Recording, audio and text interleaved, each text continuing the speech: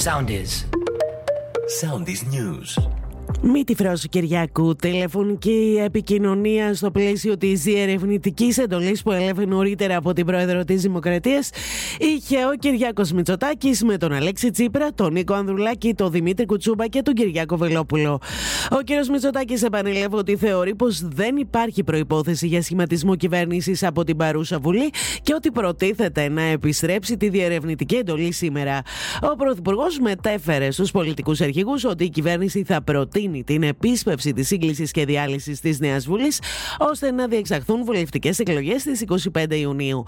Από την άλλη, σε εξέλιξη βρίσκεται η συνεδρίαση του εκτελεστικού γραφείου του ΣΥΡΙΖΑ υπό τον Αλέξη Τσίπρα, με στόχο να γίνουν άμεσα αλλαγές για να δοθεί με τους καλύτερους δυνατούς όρους η κρίσιμη τελική εκλογική μάχη.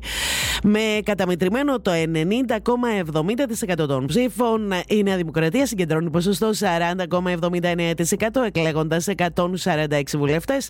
Ο ΣΥΡΙΖΑ 20,07% και εκλέγει 71 βουλευτές. Το ΠΑΣΟΚ 11,46% και 40 βουλευτές. Το ΚΚΕ 7,23% και 26 βουλευτές. Και η Ελληνική Λύση 4,45% και 16 βουλευτές. Ακολουθήστε μας στο Soundis, στο Spotify, στο Apple Podcasts και στο Google Podcasts.